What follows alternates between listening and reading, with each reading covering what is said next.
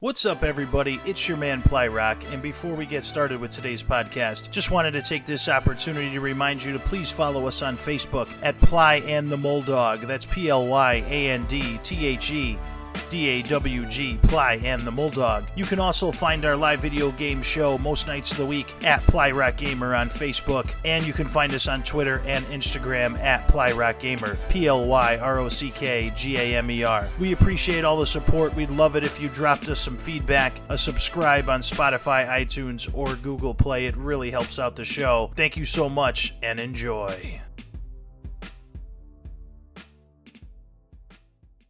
Meeting at the intersection of entertainment and knowledge, of greatness and destiny, comes the greatest sports video game movie podcast on today. Please welcome in your hosts, Plyrock and Mitch the Moldog.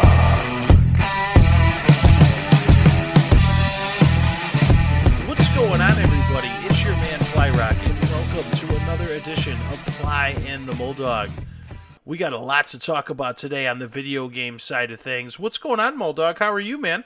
Oh, I am hanging in there with all things considered. I'm looking forward to talking about running around and shooting some people.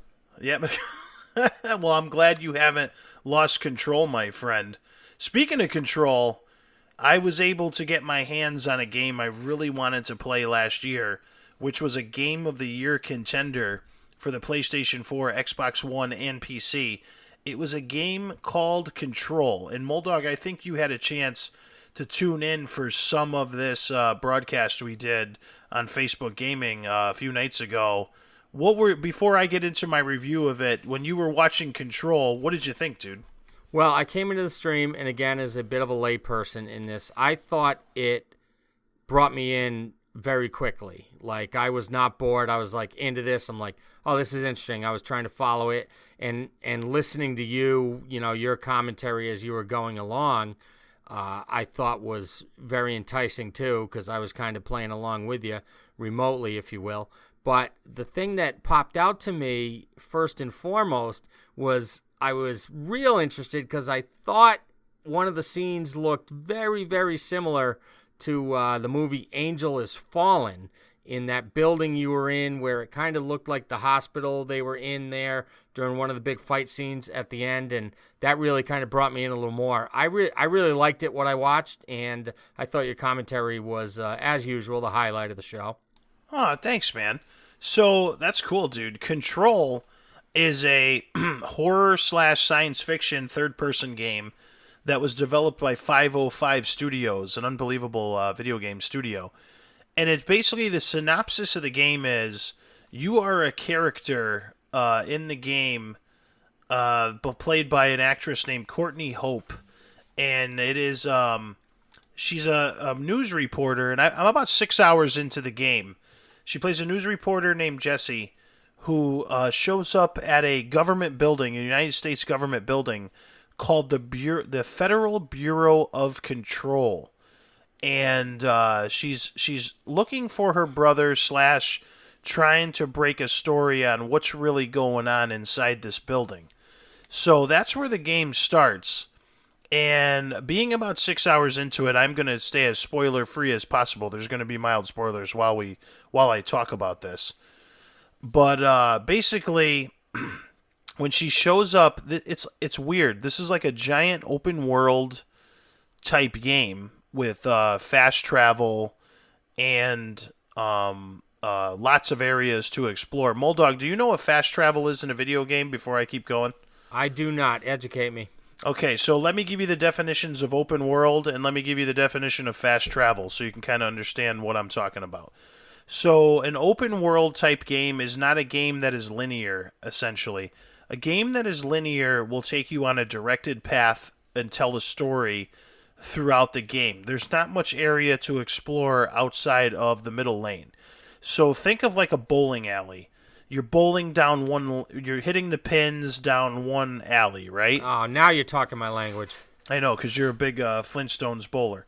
So that's a linear game. So a linear game would be like Call of Duty's single-player story campaign. It's a 4-hour story. It takes you level to level. You pretty much have a predetermined route and path. You're not really making any decisions. You're just, you're handling an objective. You're moving forward with the soldiers. There's a cutscene. Something exciting happens. You keep moving. So if you play the game again, it's essentially the same experience. Does that make sense?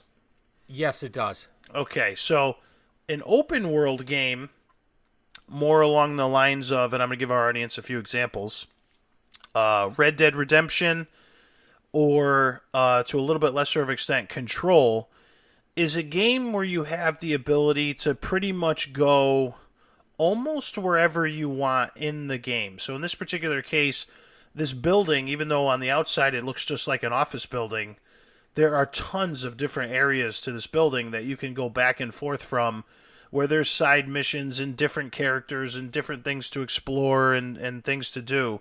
And you don't necessarily have to stay on this predetermined path to just tell the story and wrap up the game. So every time you play through it, it's probably going to give you a different experience. Okay? So with that being said, fast travel, because these open worlds are so big, there are points that you can get to in the game, certain safe rooms or other areas that you can, instead of having to walk another 10 minutes to the other side of the building or downstairs to the maintenance department or wherever you're going, you can select a button, click fast travel, I want to go to maintenance, the screen will load, and you'll be at that other area that you have selected. So that's fast travel in open world. So in Control, she shows up there, and the game starts out like it looks like clearly something's happened in this office building. It's got a little bit of a creepy X-Files horror vibe going to it like right away. And the graphics are absolutely beautiful, guys, by the way. The facial capture of these actors and actresses is amazing. The work they did is amazing. You can see the emotion coming out of these actors' eyes as they are speaking their lines of dialogue. So she shows up at this building. You don't really know what's going on right off the jump, although I'm starting to get an idea now. Something demonic has been let out by the Federal Bureau of Control. Isn't it always a scientist or a government agency or an evil corporation that's dicking around with something they shouldn't be dicking around with, and something gets out, or there's an unintended consequence? So this whole building is on lockdown, and nothing's getting in or out, and Jesse is trying to break the big story, and for some reason keeps mentioning her brother while she's there. So that's the synopsis of the story. You do get special powers. Jesse is a special human being, as you learn about as you go through, and she almost has she's almost like a Jedi or a Sith Lord sometimes, with her ability to move objects with her mind and some other things that she does. But the combat feels so good. It feels so smooth. It's so cool being able to shoot a monster in the face, and then while that monster is reeling backwards, to be able to pull a fire extinguisher off the wall to your left with your force powers, grab the fire extinguisher, and then launch it at their head and knock them out. It's very smooth. The controls are very tight. Jessie moves very well. She's not clunky at all when she's running around or moving, which I like. Sometimes with third-person games, the character models, as the computer or as the processor figures out the different animations to use as you're moving around, the characters can feel a little clunky. She's very smooth, so they did a great job there. And the story, as it goes, it's so effing weird, but it's so, enthralling as you're going through this, Mulldog. There's even, this guy who I'm not 100% certain how he fits into the story yet. I know he's, a higher up in the Federal Bureau of Control, and I know that he's kind of I think he's, in the very beginning of the game, they kind of allude that he's dead, but he's still talking to you somehow. And he reminds me, I don't know if you remember the X-Files, he reminds me of the Smoking Man. Do you remember the guy who used to just smoke? Well, that was the picture you were painting. I was a big X-Files fan, and you actually brought two things together there. when you mentioned the smoking man, but you also mentioned that a daughter or a son or something. And if you remember, always back, Mulder always had that flashback or that thing about his sister.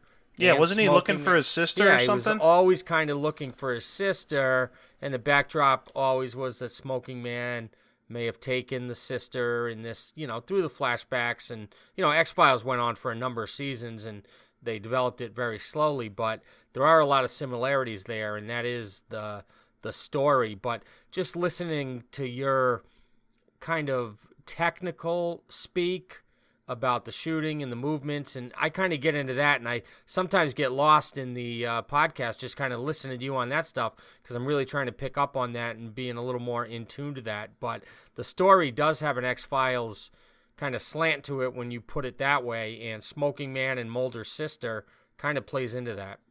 It does, really. Sometimes the smoking man shows up. Well, in this particular case, he's not necessarily the smoking man. I think his name is Trench, but he shows up and he is smoking, and he is like a silhouette in the camera screen while you're walking, kind of like the smoking man would show up in X-Files. Clearly, the developers had a affinity for the X-Files when they made this game. They also you can kind of feel like a Stranger Things vibe to it too. So there's kind of like I don't know, I know you only watched the first season of Stranger Things, correct? That is correct. So do you remember the Upside Down? The Upside Down was that other side of the world, like that other dimension. Yes, okay. yes. So there's clearly something going on in like another dimension or some type of upside down that is affecting this Federal Bureau of Control, that is slanting or destroying reality as well. So there's these things that you find in the game called objects of power, and they could be like a radio that was somewhere, or a horse carousel seat that some special kid sat on. And these things give Jessie new abilities and new powers as she unlocks the mystery to these objects of power. So it clearly has a vibe to it that is X-Files-y and Stranger Things, and the story really sucks you in. But a lot of times a game will do something very well and have shortcomings on the other end. So a lot of times the story could be really enthralling, but the gameplay sucks. And if the gameplay doesn't hook you in, a gamer is not going to stay generally, no matter how good the story is. And vice versa. Something with really good gameplay will keep a gamer around longer because it's funner to play. But if there's really not some meat to the bones, unless it's a multiplayer game that they can play with their friends and stuff, if it's a single player experience and the story completely sucks, we're not going to be interested in finishing the story. So the fact that they were able to meld these two worlds together and put together something which, so far, I'm not done with it yet, by the way. I'm comfortable enough to review it, and we are going to finish it live on the show because it's so good. But I am comfortable reviewing it at this point because I've got a good 5 or 6 hours into the campaign. I don't even feel like I've scratched the surface of what's going on and the mysteries going on inside this office building. It's just really good, dude. I highly recommend it to anybody who has not picked it up yet. It is available on PlayStation Now streaming service, as well as Xbox Game Pass for everybody. You do not have to drop $60 on this in order to play it. It's also available on PC, although I do not know if it's available on any streaming service on PC. I was playing it on the PlayStation 4 Pro, so that's the perspective I can give you in terms of graphics and controlling. No pun intended. So, but I highly recommend it. You can definitely pick it up on one of these streaming services to download to your PC or your Xbox or your PlayStation. If you love horror games, if you love science fiction games, if you want a really good, what seems to be 15 to 20 hour story with tons of side missions and exploration and crazy characters. There's this janitor in the game. He's like off his effing rocker, dude, but he's awesome. Like, there's so many cool things going on in this game, and hats off to 505 Studios for really creating a world that is so enthralling. Like, I couldn't believe it. I tried this on a whim. I was like, I heard about this last year. It's supposed to be really good. We got a few days to kill before we get into our big titles coming up this week. Let me try it on the show before we get to the games we're going to talk about later. And I'm just totally hooked, dude. I'm like, well, we got to clear some effing schedule because I'm finishing this shit. Like, it's totally taken over. One final note on Control is James McCaffrey is a voice in Control. For those of you who don't know or who maybe are not necessarily yet fully aware of Plyrock and the things he loves a few things in life. He loves Doom. He loves War of the Roses, which if you listen to the last podcast, you would have figured that out. And he loves Max Payne. Max Payne, one of his favorite video game characters of all time. And James McCaffrey, who shows up in the game Control, was the voice of Max Payne. Totally blew my mind when I learned that. Well, you left one thing out. Sure. Deconstructed sushi bowls, which you eat every chance you get at lunchtime at that place next to Joy your Bowl. next year 9 to 5. Joy Bowl.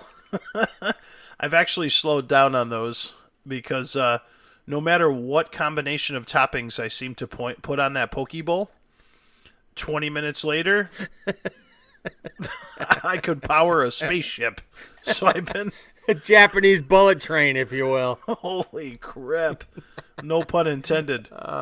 So that's Control, guys. Make sure you check that out. It's a really good game. Last year's title, you can pick it up at a discount or even get it on one of the streaming services.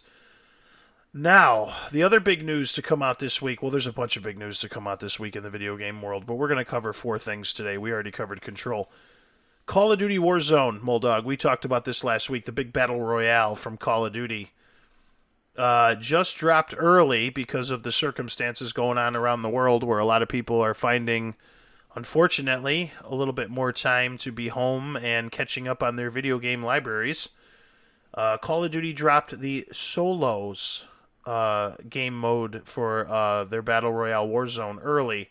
So now that you can play teams of 3 and you can play a solo match, which means every man for himself on a 150-man map.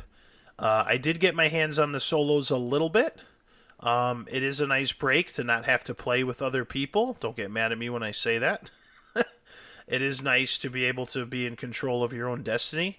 I do find playing solos a little bit easier for me to finish higher up in the food chain as opposed to being carried by some of my unbelievable teammates. Shout out to Chef from Rally Point Gaming, who's just nasty at Call of Duty.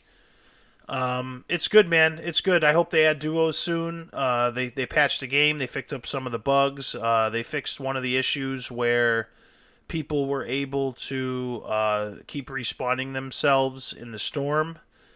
So they would stay out in the circle and respawn their teammates and themselves out in the storm. So they fixed that. So that cheating kind of stopped. They added, like I said, the solos. They tweaked some other things. The game runs smooth. And it's free. If you're not playing Call of Duty Warzone, I don't know how long we need to dwell on this or what I need to tell you. If you like Call of Duty, you should be playing Warzone. Even if you don't own Modern Warfare, they did a great job on this Battle Royal. Well, let me ask you this, Ply, and sure. You are probably going to slap my hand and put me in some type of timeout. Yeah, already slapped. Yeah, but I have to give you what, the people I run across in the market as I try to do some research on some of these things, and I've talked to a number of people, and it may not be the biggest sample size, but the theme was pretty consistent. How come a number of people who I somewhat trust their, video game knowledge, if you will, have told me Call of Duty? Yeah, 10 years ago I was playing that, but I don't touch that now. What does that mean? Well, the people... Well, first of all, let me ask you this one question. The people who you asked, could you give me a relative age sampling of who you're asking? Mid-20s. Mid-20s, okay. So, a lot of people by their mid-20s, not everybody, but a substantial amount of people will change their gaming habits from when they're a teenager to when they hit their 20s. So I told you earlier when we talked about Call of Duty that I used to play it a lot when I was younger. And I moved on to other games, if you remember correctly from one of our other podcasts. Yep. My life changed. I'm no longer a single guy living in my own apartment with my dog laying next to me and a case of beer, where I could play that game for 8 hours at a time and run up my stats. Well, that's kind of what your studio looks like, though. There's a dog, there's a case of beer, and there's never a woman in there. So how's that different? Well, the difference is, at a moment's notice, I could be attacked from above. So, whereas before I was completely safe in my bunker. Understood. But the point is, life circumstances change and interests change, and generally the things I was interested in when I was 15 to 20 years old was kicking ass and taking names with my friends on Call of Duty. It was the biggest of the limited options we had when we were younger. Okay, so the video game industry has grown leaps and bounds even in the past 10 years, with new genres, new systems, new ways to play, just all new entertainment options where it's no longer just, okay, Call of Duty's the big boy, and then there's everything else trying to be the big boy. There are now lots of other big boys, and they do lots of other things. So it's not first of all, Call of Duty this year was specifically designed to bring in new players, which we really didn't do a Call of Duty review because we weren't doing a podcast at that time when it came out. But this year's Call of Duty was a reboot of the Call of Duty from 10 years ago, which is why you said they haven't played it in 10 years, where they were trying to reintroduce Call of Duty to a new generation because they gotta create new fans because older fans drop off over time. So this Call of Duty was kind of designed for new players and not for the hardcores who have stuck around all those years. So I hope that sort of answers your question. It does. Where times change, entertainment options go up, etc., etc. I mean, hell, 15 years ago, we were all on MySpace. Now nobody even knows the new generation doesn't even know what MySpace is. So, just things, 10 years ago, who shopped on Amazon? You know? So, Call of Duty works hard every year to stay relevant. And obviously with the money numbers I told you last week, they have done a very good job. Some stats on Call of Duty Warzone, by the way, guys, to give you guys some perspective. Apex Legends and Fortnite Battle Royale were the other two Battle Royales that we talked about last week when we talked about Call of Duty Warzone. No, Apex Legends being the second place. After the first day, 2.5 million people, unique players, had downloaded and played Apex Legends. So in the first 24 hours, 2.5 million people had played it. Within 3 days, 10 million people, unique people, had downloaded Apex Legends and played it. To give you some perspective, I don't have 1 and 3 day numbers for Fortnite Battle Royale, but within the first 2 weeks that Fortnite was out, which is the current sort of Battle Royale champion, within 2 weeks, 10 million unique people had played that game and were downloading it and playing it. Call of Duty within 3 days is at 15 million players. Call of Duty Warzone. So it has already passed Apex Legends by 5 million players, and it has already done in 3 days what it took Fortnite 2 weeks to do with unique players downloading and playing the game. So Call of Duty out of the gate has broken the record for most unique players within the first few days playing a Battle Royale game. So to give you some perspective, it's off to an extremely strong start. I still stand by my statement. I don't know how relevant some of this is going to be in 6 months because every video game company is pushing hard to create their Battle Royale. There are going to be new games that come out. I think a lot of people get excited that this next big thing is the big thing. But I lived through the Guitar Hero era of PlayStation 2, and everybody thought music games were going to be the big thing forever. And within 5 years, that tapered off, and everybody has plastic guitars and drums and shit all over their house that they're still trying to sell on eBay. So I still don't see this being the granddaddy of them all that takes Fortnite off its proverbial throne. but I do see it having some staying power, and I do see the fact that they put out a quality product. I just don't think they're going to update it for a very long time like they do every year. They move on to the next Call of Duty. So good news for Call of Duty players. Good news for Battle Royale players. You guys got options now. You're having a good time. The solo mode is awesome. The game is free. Download it and try it. You guys won't be disappointed if you like it. It's a good time. Well, let me just chime in again on, because I really get enthralled when you start to talk about some of these numbers, and I try to do some of the business side of it in my head. Just kind of dovetailing on one of your points there. It doesn't have to take over the world for 5 years. With these numbers you're talking about, it's got to take over the world for 9 months. And the return on investment has been met, and on to the next thing. I mean, if these games are doing these numbers, and obviously they are because you have them in front of you, they don't have to own the world for 10 years. I mean, make your hay when the sun's up, and these are very successful ventures. I mean, these numbers are incredible to me. Yeah, no. Let me just make sure I'm clear on the point I'm trying to make. This is absolutely a successful game, and Activision is going to make a ton of money off it, and people are going to enjoy it. Just sometimes gamers in the internet get into this mode where this is it, man. This is the one. This is the Halo killer, like Killzone used to be back in the PlayStation days. The hype is real, dude. Fortnite is done, bro. They'll kind of latch on to this. Fortnite's not done. Hate to break it to you. 10-year-olds are not moving over to Call of Duty Warzone. They're still enthralled with Fortnite. They're still stealing their parents' credit card numbers to buy shit off of Fortnite. It's not going away.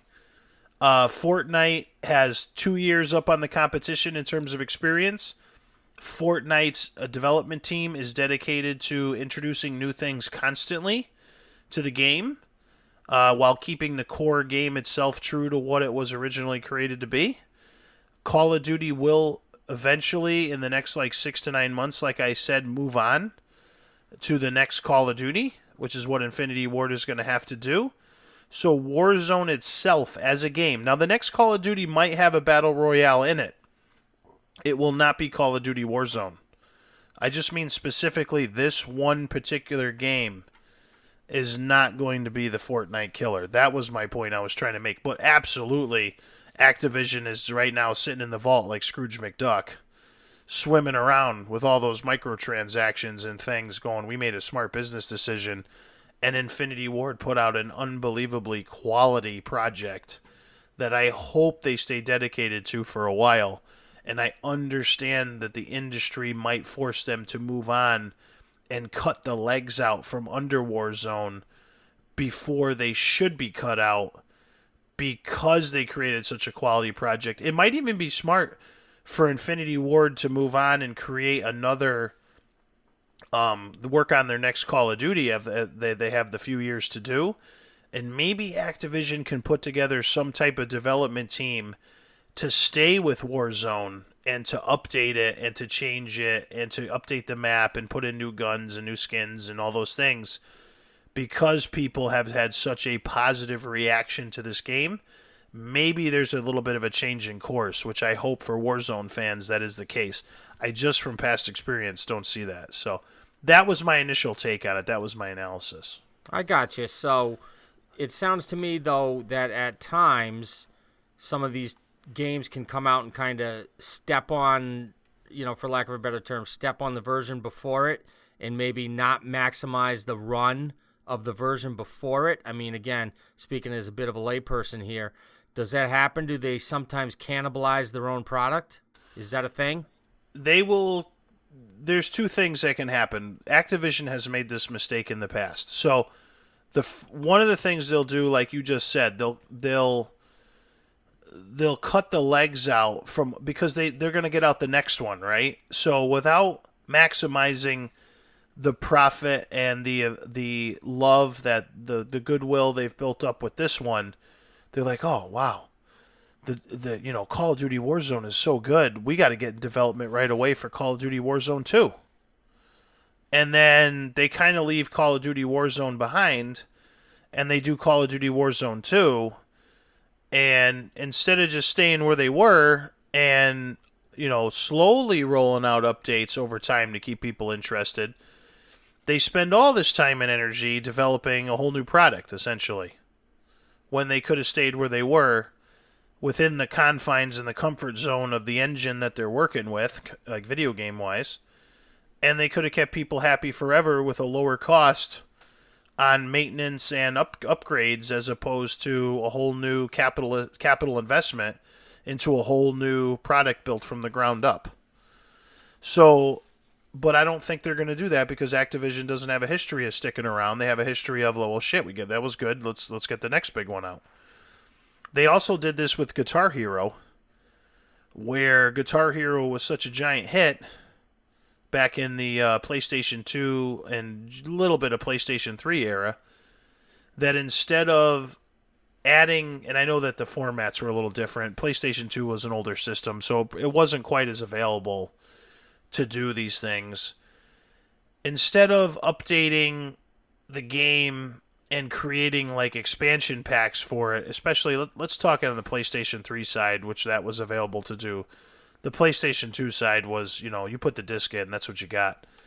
But on the PlayStation 3 side, they were pumping out so many music games. There was Guitar Hero, then there was DJ Hero, then there was Guitar Hero 2, Guitar Hero 3, Guitar Hero World Tour, Guitar Hero AC/DC, Guitar Hero Metallica. Like, they just were like boom, boom, boom, boom, boom. And in order to play these games, you had to buy all these different discs, and then in order to, like, if you wanted to play a Metallica song, you had to put in the Guitar Hero Metallica game and boot it up, and then take that back out because you wanted to play Hell's Bells by AC/DC.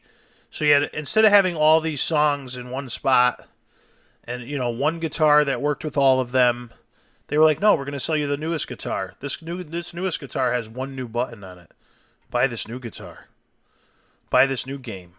And eventually, with Rock Band and Guitar Hero and DJ Hero and all this crap that they threw out there, they killed the music. They killed the music genre for video games. It flooded the market. They flooded their own market. They competed against themselves to sell copies, and they destroyed the music portion of video games. Rarely do you see a video game now. They tried to reboot it a couple of years ago with the new Guitar Hero and the new Rock Band. They failed miserably. They were on clearance at Best Buy within a few months. Like, they're not. People are done. They killed them with that. You know what I mean? Okay. Does that make sense? That makes perfect sense. Didn't give something time to breathe, and eventually suffocated it. No, it's like, wow, that game was such a hit. Let's get the next one out the door right away. Like, let's maximize. I'd rather have you, their thought process is, we'd rather have you spend $60 every 6 months with us and do it 2 or 3 times. We'll get that $180 in our pocket or whatever it is. But instead of letting that roll for 2 or 3 years and getting, $80 to $100 a year out of people, over 3 or 4 years, they were just like, no. And by doing that, unfortunately, which the Battle Royale genre is in danger of doing sometimes, so many games come out for a particular genre, people are like, oh, and then you split up the player base too much between all these different games, and no one game has a big enough dedicated player base to financially hold the interest of the game, to keep it afloat. So they do have to be careful. And this happens across all genres. I'm just using the music genre as like the biggest example in my mind what comes to of a genre that was completely buried after Activision and EA Studios did what they did by flooding the market with fucking music games over and over and over and over again. Within 5 years, they killed it. I mean, like today, bro, I could take a picture on Instagram right now and show you all the plastic guitars in my garage from these games that I thought I would use eventually again or my kids would play with, and no, they're just places for the mice to take a nap at this point. I got you. I hear you. So I'm just hoping Call of Duty itself learns its lesson, really takes this to heart, and really keeps these players interested and keeps them around because it is good stuff. I wouldn't say it was good stuff if I didn't believe it was. So otherwise, we got to debut a new character on Mortal Kombat this week, Moldog. Well, let's hear about it. Yeah, man. I don't know if you heard of a character named Spawn. Have you ever heard of Spawn? I saw it on the stream. That's Do you remember a terrible? Do you remember a terrible movie from, I want to say, the early 2000s called Spawn? Yes, I do. And it starred Michael Jai White and I want to say John Leguizamo. John Leguizamo. He was the fat little violator in the game in the movie. Sorry, it was a movie. Is this game based on the movie, or is that just happenstance? Okay. That's happenstance. So the character of Spawn was created by a gentleman named Todd McFarlane, who was the lead comic book artist for Marvel Comics back in the mid to late 90s. He was best known for his ability to draw Spider-Man like nobody else. He was a fantastic, and he still is to this day, by the way, fantastic comic book artist. Now he owns a company called Image Comics. He co-owns it with a guy named Robert Kirkland, who did a little comic book series called The Walking Dead. I don't know if you ever heard of that. A little bit. Okay, so his big name to fame is a character he created called Spawn. And Spawn is huge within the comic book community, and they just added Spawn to Mortal Kombat. Spawn is the final character in the Mortal Kombat Fighter Pack 1 series. They have added thus far the Terminator, the Joker. They added Sindel, who's a classic character, and Shang Tsung, who are classic characters from older Mortal Kombat games. And Nightwolf, and then they added Spawn last. So Spawn came out on Tuesday. We were able to get our hands on him on the show and fight with him and against him for the night. We had a good time. I did put up a highlight reel on Ply and the Moldog's Facebook page if anybody wants to check it out. It's about a 4 or 5 minute highlight reel video of some of the cool moments that Spawn does while he's ripping off your face or tearing off your skin or shooting you with his 19 handguns that he has with all this and blowing a hole through you. Good times. Spawn does control actually pretty well.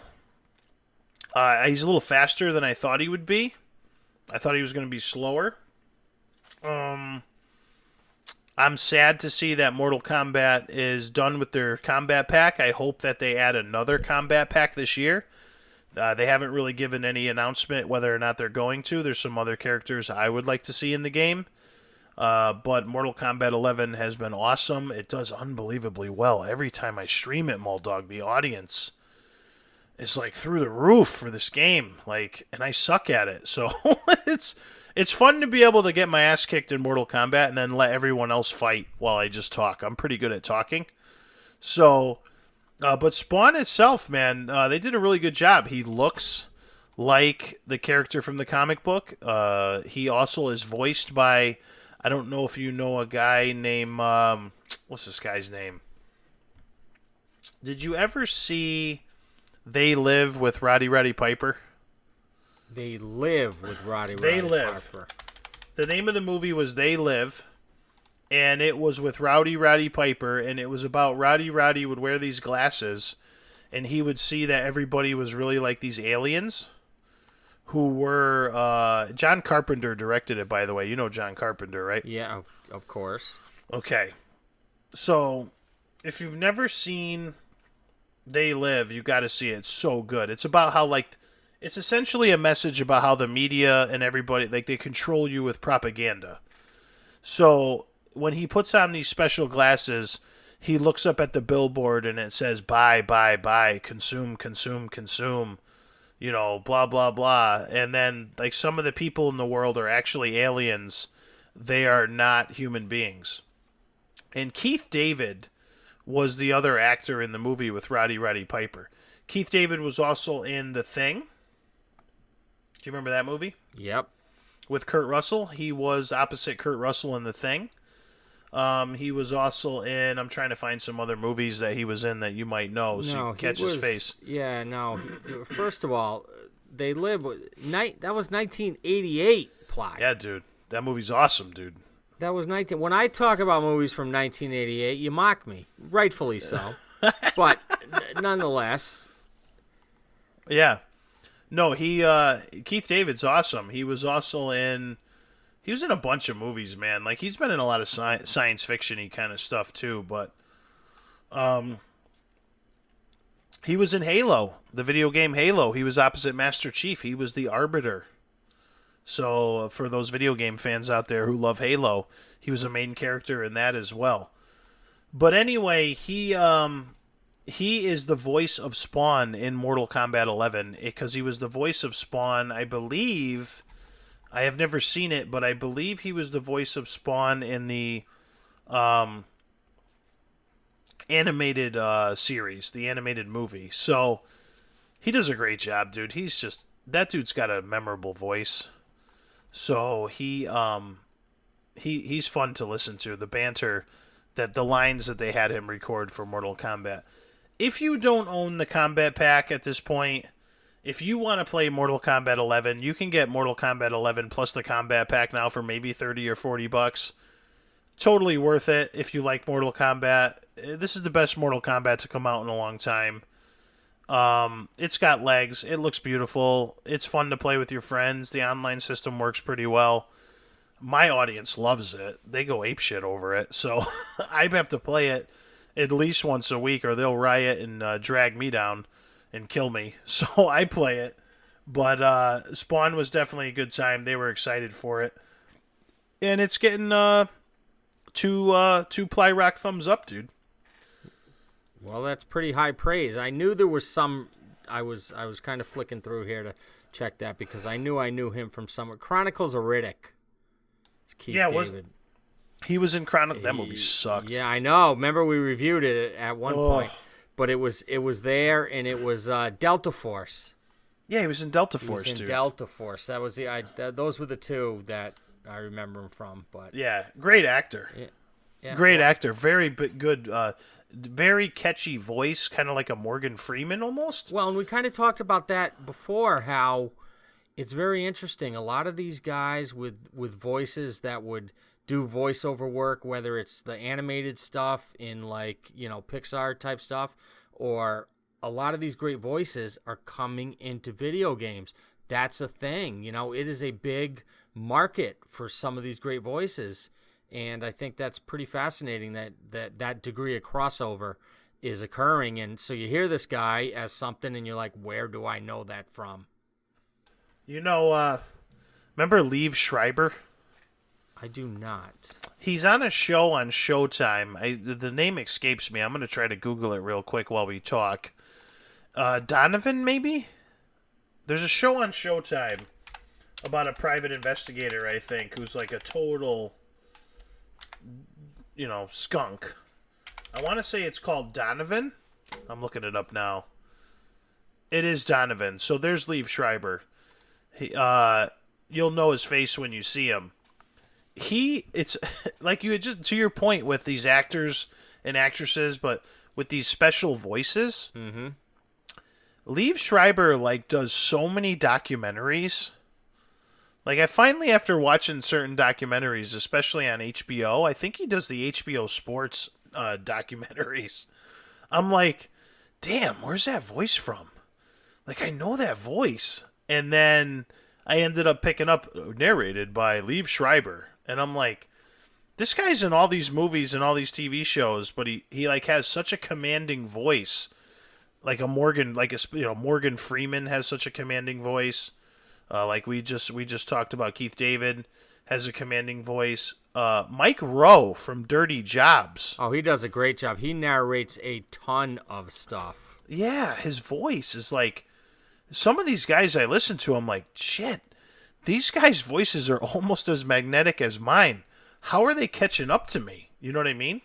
Like, I have to sit down and listen. Like, are they listening to our podcast? Are they trying to emulate the way I talk? Like, I don't understand. Why am I not getting these gigs of Well, doing these? you're probably onto something, because when you started talking about the numbers on some of these games, Mortal Kombat, Call of Duty, this, that, and the other, my first instinct was, well, we're driving those numbers through the podcast, and that's how they're getting to these millions and millions. So I think that's natural. I totally agree. And you're coming along too, Moldog. You're starting to sound like a sexy beast too. Well, I got a little more bass, little less treble. That's what I'm going for. I think this podcast is going to live in eternity, dude. Oh, speaking of eternity, oh my gosh, we are 24 hours away, Moldog. Pow, pow, pow, pow. Segway. 24 hours away from Doom Eternal. This is the game that yours truly is. If you guys haven't watched the trailer for this yet, I don't know what you're doing. You got plenty of time. No arguing at this point. You guys are home more often than you're not for a little while. Go Google the Doom Eternal trailer and just know that your guy Ply is ready to go. So we're going to do a little bit of a preview here to end the podcast, because we've hinted about it, we've talked about it, but we have not really dove into it. Now, Moldog, you watched me play Doom, and we talked about this before, so you kind of are a little bit familiar with the 2016 Doom because you've seen me play it on the show, correct? I am familiar with 2016 Doom. I am more familiar with your love of the Doom franchise and the heights that your love actually goes to. It's mind-boggling. It's moving. It's moving, Ply. It's nothing is more inspiring than ripping and tearing, bro. Let me tell you right now. That's why I am the Doom Ply. But we are less than 24 hours away. Now, do you remember how fast Doom was when you watched me play it? It's very fast, if I remember correctly. No problem. So now I want you to times that speed by 2. Okay? And we did talk about how I got to play the first 20 minutes of Doom Eternal on the PAX East show that we did. Yes. So I'm not going to go through the first 20 minutes and all that kind of stuff. I'm just going to tell you right now some of the things we know about Doom Eternal that I did not know about when I played the first 20 minutes. So I'm just going to give you guys a little bit more of a taste of what to expect when we play this Thursday night at midnight, which is also the beginning of Ply's spectacular birthday weekend, baby. So we're going to be celebrating the Ply Rock Nation birthday all weekend long. We're going to be having a good time. Some of the things I found out, which I've stayed away from spoilers as best I can, because I already know this game is going to be right in my wheelhouse. I already know this game is going to be a masterpiece. I've already voted for this game to be Game of the Year and Game of the Century, and I haven't even played it yet, so I totally understand that. So this game is going to be almost twice as fast as Doom Eternal, as Doom 2016. It is going to be more of an open world game, which I explained to you in the beginning of this podcast, kind of what an open world is. Right.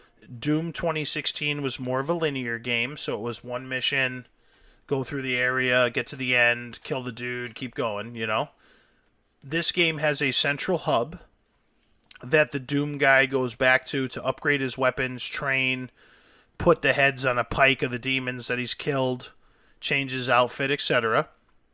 It's called I believe it's called the Doom Palace, and it's a giant castle that floats around the earth. So he transports back to his Doom Palace, and he's able to upgrade his weapons. He's able to transport to different places on planet Earth and other places. I think you're also going to be going to Mars, and you're going to be going to Hell in this game too. The soundtrack, I've heard a little bit of the soundtrack. It's even crazier and more heavy metal and insane than the Doom 2016 soundtrack, which I love so much. It's a giant game. It's going to be about 20 hours long for the single-player campaign, and then there's going to be some really cool multiplayer stuff that we're going to be getting into. Also, the most important thing to talk about when we talk about Doom Eternal is Doom 2016, the original Doom from back in the 90s, the Doom 3 reboot that we talked about that I played on for the show. Those games were kind of light on lore and light on story. This was, you're a badass, they need to die, They're trying to take over Earth. You kill them all, you win. Like that was just like you're total badass. You destroy everything in your path and you win. That's what Doom used to be always about. But they're taking a gamble with this Doom to really inject story and inject lore into the Doom universe. So this game is going to kind of, the tone of it's going to change a little bit. Whereas the other Dooms were a little more tongue-in-cheek and really played up their over-the-top, you're just a total badass kind of thing. This Doom is really going to push. Doom guy has a backstory. The demons have a backstory. There's something else going on. Surprises, twists, characters. People talk to you. You're still going to be a total badass, but it's not going to be as tongue-in-cheek as it was, I believe. Like, Doom 2016 almost didn't take itself too seriously because it was so ridiculous. This one, I think, is trying to find the balance, and we're going to see how it works out, but they're trying to find the balance between almost a parody of itself, right? Like, so it's so crazy and so over the top, it's a parody of violent video games, of feeling like a total badass, etc. But they also want to inject, like, nah, man, there's like an actual story here, and we really like put together these characters, and this is a whole universe, and we want to expand upon it, etc., etc. So I'm excited to check it out, man. The specs on this game are just ripping, bro. Like, if you have the right PC for this game will run at 1,000 frames per second. So that's insane. The human eye can't really see 1,000 frames per second, Moldog. Okay. The human eye has a hard time differentiating after 60 frames per second. Most human eyes at 60 frames per second think that's amazing. But once you get up to 144 or 240 frames per second, you're kind of really hitting the limit of where you can tell the difference. However, this game can rip at 1,000 frames per second, which most games are capped at like 250 frames per second. Just real quick for people who are thinking about playing it, it is available on the PlayStation 4 Pro. It is available on the Xbox One. The Xbox One is going to see the lowest resolution at 900p. It cannot handle Doom Eternal at 1080p, the Xbox One S being the least powerful out of all of them. The PlayStation is going to run at 1080p at 60 frames per second. The PlayStation 4 Pro has claimed they're going to be able to run at 1440p, which is almost 4K. It's kind of like that in-between point. Looks really good. That's going to be at 60 frames per second. The Xbox One X has claimed they are going to be even closer to 4K at 1800p with an upscale to 4K, which is also what the PlayStation is going to do, the PlayStation Pro. Those are not true 4K, but those are close. It's hard to tell. The PC is where it really gets interesting. I'm going to be running this thing on an RTX 2060 6GB graphics card. I do have a AMD Radeon, AMD Ryzen 7 1800 or 2800 CPU, which is 8 core. I'm hoping I'm able to run this game at 1440p at 120 frames per second. That's my goal. So we're going to see. It runs on DirectX 11. Moldog's eyes are crossed right now, but this is information I got to get out to you guys. Well, I'm just waiting for you to start speaking English. That's why I'm being quiet here. So I'm going to play this game first and foremost on the PC. I'm going to juice it up. I'm going to try to get all the resolution I can out of it for you guys, even though the show is streamed at 1080p. But I'm going to do my best to get all the detail we can squeeze out of this baby. This thing's a monster. This thing is future-proofed and ready to go. It's going to be badass. It's going to be gory. It's going to be violent. It's going to be fun. I'm also going to be getting it on the PlayStation 4 Pro sooner rather than later down the road. I do want to play the multiplayer with the Pioneers and with other streamers. So I do want to have a couple different options available. There is no cross-play planned right now for Doom Eternal that we know of. So that's the Doom Eternal preview. You're going to be able to catch it starting Thursday at midnight. I'm going to be playing it till 5, 6 o'clock in the morning and then going to work because that's how much I love you guys. Saturday, for Ply Rock's special birthday super duper extra awesome spectacular, Saturday at 9 o'clock, we're going to be ripping Doom Eternal from 9 p.m. till about 2 in the morning. So come join me for the President Ply's birthday. And it's going to be fun, dude. If Doom is good, Doom's going to take over the channel for a while. So we're going to be maining that game for a little while. Sneaking in some Control once in a while. Sneaking in some Mortal Kombat to keep people from trying to kill me. But it's mostly going to be Doom. I'm ready, bro. I'm pumped. Well, I can't wait to be in the stream and check it out and learn some more, as I like to do. Yeah, man. So that's it. That's all I got for this episode, Moldog. Is there anything you would like to punch me in the face with before I go make a bologna sandwich? No, I can't punch you in the face, but let's just keep it simple. Bologna, American cheese, lettuce, and mayo, white bread. I got to say, before we end, I am a fan of mayo, but Mrs. Ply bought me this mayonnaise mustard combo thing. And it's like a creamy mustard with real mayonnaise, and it's like made by Hellman's. And it's to die for, bro. Okay, I can't see what could go wrong with that. I mean, I actually will vary a little bit every now and then to a horseradish mayo. So I'm not gonna hammer your mustard mayo. All right. I never had a horseradish mayo. I've had horseradish mustard.